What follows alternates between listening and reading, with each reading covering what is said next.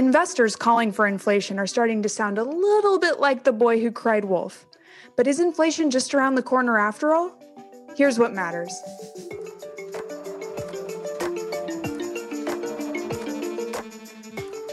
Live from our respective coronavirus social distancing outposts, I'm Lauren Goodwin. And I'm Robert Sarenbetz. This is Market Matters from New York Life Investments. In this podcast, we, the strategists at New York Life Investments, will share insights from the multi-asset solutions team, what we think matters as we manage investment solutions. That includes Mainstay's diversified portfolio series, including the Income Builder Fund, as well as bespoke solutions for our partners. By sharing perspectives and engaging with you, our listeners, we can all become better investors. Welcome, everybody. It's the week of January 25th, 2021, and today we're going to talk about inflation and interest rates. Inflation? Interest rates? I thought that investors had closed the book on those. Lower for longer, remember? More like low forever now. Well, that is the $7.3 trillion question. Why $7.3 trillion? Well, it's the size of the Fed's balance sheet. I figured it was as good a number as any. Yeah, I like that a lot. It's also very relevant to the threat of inflation. A lot of investors hear about the growing Federal Reserve balance sheet and huge government deficits and think, hey, inflation's got to be just around the corner. Meanwhile, another group of investors, including economists and investors and the Fed, have been calling for higher inflation for the last 10 plus years, to no avail. Yeah, I truly can't think of a more polarizing financial topic these days. Maybe value versus growth, but jury's out. Well, let's start with real life inflation, because I want to be clear first about the type of inflation that we're talking about. We don't expect the prices that you and I pay in everyday life to feel a ton different due to inflation over the coming years. Oh, and shout out here to one of our listeners, Lisa from Fort Worth, Texas, who raised this very question this week. Yeah, well, thank you, Lisa. And just to be clear, we might see higher prices for some things from time to time. Higher gas prices as economic activity picks up, for example, or higher restaurant prices as travel and togetherness return to our lives. Oh my gosh, I can't wait for that. But there were also some other areas where prices are depressed, such as rents, which make up about a third of the consumer prices. Exactly. So on the whole, we're not worried about inflation this year, or at least the kind that the Fed is going to react to. But that doesn't mean that markets will be quite so calm about any inflationary pressures that they see. In fact, I think that an inflation scare is probably the most likely market risk this year. Yeah, that sounds pretty reasonable to me. So why are so many investors worried about inflation, LG? And don't even get me started on interest rates. We've been talking about lower for longer rates for years now. Well, to answer that question, we actually should start with the market rotation idea that you covered last week. Our regular listeners who tuned in last week will remember that a rotation where economic growth improves and more companies enjoy better profitability and sales growth. This typically means that a bigger group of companies show improving market returns. In other words, a rising economic tide tends to raise all ships. Better economic growth, better company performance, a better environment for consumers. That means things start to chug back to life. And as a part of this process, demand ticks higher too. Companies tend to raise prices in that type of environment so that they can pay workers more and improve profitability. And there you have it, inflation. Exactly, inflation. But everything we just said is good, right? Why is inflation then one of the biggest risks this year for investors? Well, as I mentioned, this isn't about real world prices necessarily, at least where the market risk is concerned. And it's not about wheelbarrows full of money in the streets. The central reason that investors watch inflation is because of its influence on the U.S. Federal Reserve. The Fed's provided swift and sizable support for the economy and capital markets over the course of 2020 and now into 2021. And investors are understandably concerned about what would happen if that liquidity support fades. Nobody likes less support. And the markets have gotten pretty accustomed to that support in 2020. So what would we expect the reaction would be? Is it like a taper tantrum type scenario? Yes. So in 2013, when the Fed announced that it was going to one day maybe slightly pull back on policy support after the financial crisis, financial markets freaked out a bit. That contributed to a stronger US dollar, lower energy prices, and a manufacturing recession, the taper tantrum that you're talking about, Robert. Yeah. Well, you're the Fed geek here, so I don't want to step in too far, but I imagine that the Fed will really want to avoid that type of outcome this time around and is already thinking about how to communicate their way out of this. It all feels a little bit early still, right? Yes, we could see moments of higher inflation this year, but that's in large part, like we discussed, due to technical factors like low prices from last year, base effects, and supply chain constraints like shipping. So the inflation that the Fed's worried about still seems to be elusive. And if the economy is still shedding 1 million jobs about in a week, as we saw in last week's unemployment claims data, should the markets really be concerned about closing that gap in an overheating economy? As crazy as it sounds, yeah, it's a credible threat in 2021. It's not a likely threat, but it's credible. If everything goes right, vaccine distribution accelerates, fiscal support proves sufficient or even overkill, and the economy churns back to life, then inflation could move durably higher. And if that's the case, the Fed would start to reconsider its mix of policy support.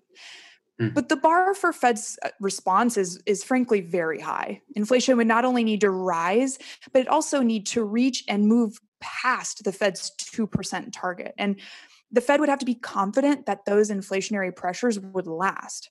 In addition, the labor market would have to move back towards maximum employment. And so, even with the strong economic tailwinds we expect for 2021, this would be a lot of progress to expect in just 1 year. That's a great point that you mentioned, that the Fed's probably more focused on the labor market.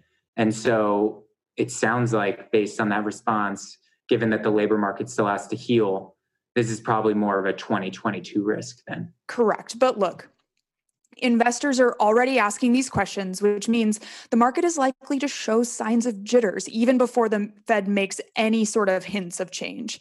So investors should expect rates and even equity market volatility this year in moments of higher than expected inflation and a steepening curve. Okay. Given the sheer size and scale of policy support then, it's not just the Fed, but also the incoming fiscal support. So market drawbacks would, in this scenario, be likely short-lived. The name of the game here is to find assets that are attractively valued, serving as both an inflation head, but they could also hold up well if expectations for growth aren't met. It's now time for our Portfolio Pause, a segment of the podcast where we discuss an investment idea. And whenever inflation enters the picture, the biggest market implication is for interest rates. Higher inflation, higher rates. And so for today's Portfolio Pause, we wanted to go straight to the source on all things investment and interest rates. So we invited a New York Life Investments colleague and fixed income expert, Adam Schreier. Adam, welcome to the program. Thanks for having me. I always thought you both do a really good job with this podcast, so I'm happy to be on it. Well, you just heard that we're more or less in the consensus camp on interest rates this year. We may see moments of higher inflation and a steeper curve, but they're likely to be brief. And we don't expect U.S. Treasury rates to move substantially higher over the course of 2021. And so looking ahead, our portfolios are positioned neutral in duration. What do you think about that? What's your perspective? Well, market performance is all about expectations. So even if there aren't many curve steepening moments this year, it raises questions for asset allocation. Investors will be reconsidering their bond portfolios in 2021, and they'll consider that credit spreads are not far off from post-financial crisis tights. Yields are near historic lows. I don't say this to scare anyone. In fact, credit metrics are improving, and defaults are expected to be normal this year. I say this more because of the other risk, interest rate risk. Given lower yields and tighter spreads, I believe many parts of fixed income are more exposed to rate moves. We've already seen it this year. The 10-year increased by less than 20 basis points this year, and the ag was down by more than 1% 2 weeks ago. It's since recovered a little bit, but as of Friday, it's still down 75 basis points. Wow. So how do you think about that for investment strategy? What's the big picture for your clients? Well, part of my role is to look at model portfolios of financial advisors and make recommendations to see if any of our products make sense for the advisor and their clients. Often, when I look at a portfolio, I'll see multiple fixed income funds in a portfolio that are all from the same category. So they have similar asset allocations and risk factors. So you might have 3 or 4 funds that all have a duration of 6 years. There's an opportunity there to shorten duration, but do it in a manner that introduces less correlated asset classes, like floating rate loans or short duration high yield. This can reduce interest rate risk, but also the overall risk of the portfolio due to diversification. That's interesting. So then what's your favorite trade or change idea in this environment? Typically, when inflation is rising, investors can consider cyclical assets. You mentioned bank loans, short duration, high yield. Inflation-linked bonds are another option, offering a direct inflation hedge, but also benefiting if real rates fall. What do you like? What do you think? So those are all good ideas. My favorite idea since the last quarter of 2020 has been bank loans, also known as leveraged loans, floating rate loans. And the idea, I've been calling it defending against duration. It's been a little bit of an unconventional idea. Typically, floating rate loans are in favor when the Fed is hiking rates because their coupons increase with those Fed hikes. And you see it in the flow data. The flows into the asset class are very cyclical and they coincide with the Fed. So this idea about defending against duration is that it's just as important to play defense when longer term rates are rising as it is to play offense when the Fed is hiking rates. So as we discussed, longer duration assets, which performed very well in 2019 and 2020, they're really susceptible to small increases in longer term rates now. So by carving out a piece of a bond allocation and putting it into floating rate loans, your portfolio would be less impacted by those small 10-year increases. And at the same time, you might even earn a little bit of a higher yield.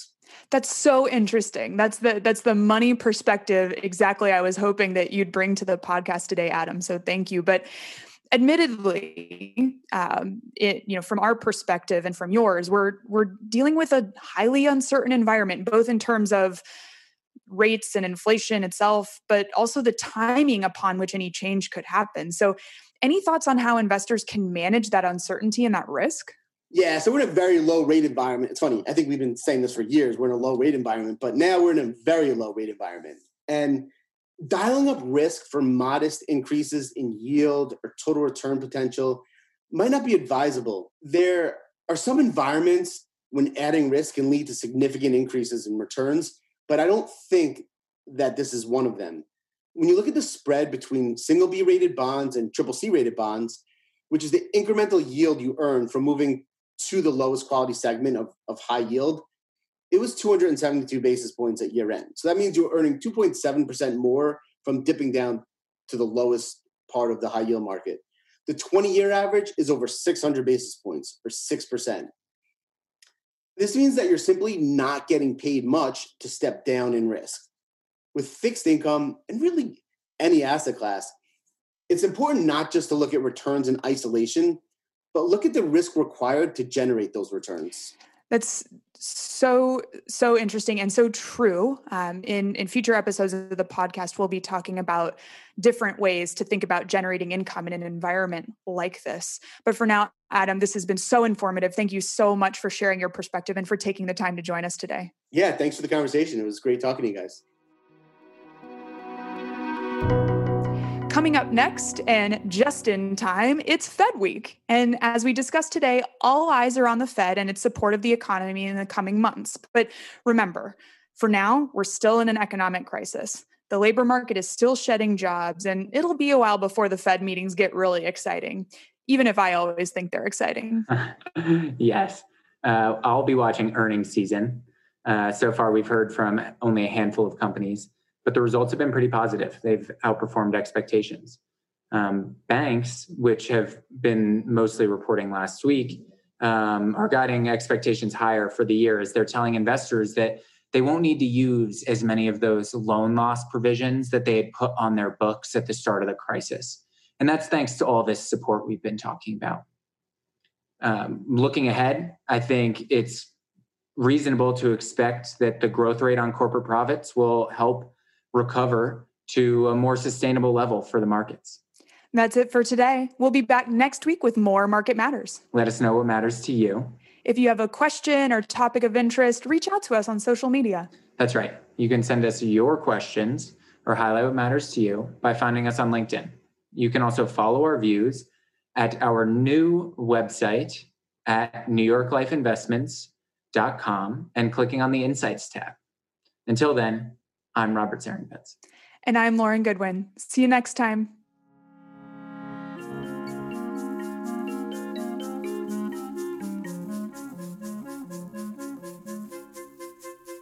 Our podcast is produced by Milo Benamont, and our music was composed by the fabulous Zach Young.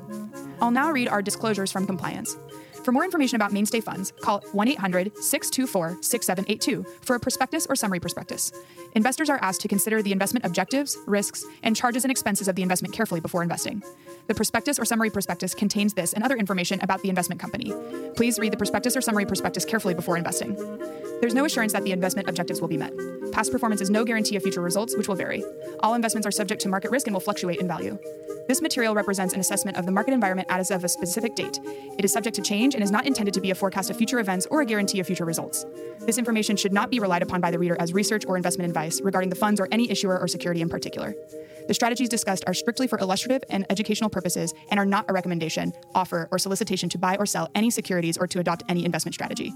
There is no guarantee that any strategies discussed will be effective. This material contains general information only and does not take into account an individual's financial circumstances. This information should not be relied upon as a primary basis for an investment decision. Rather, an assessment should be made as to whether the information is appropriate in individual circumstances, and consideration should be given to talking to a financial advisor before making an investment decision. New York Life Investments is a service mark and name under which New York Life Investment Management, LLC does business. New York Life Investments is an indirect subsidiary of New York Life Insurance Company, New York, New York 10010, and provides investment advisory services and products. New York Life Distributors, LLC is located at 30 Hudson Street, Jersey City, New Jersey, 07302. New York Life Distributors, LLC is a member of FINRA SIPC.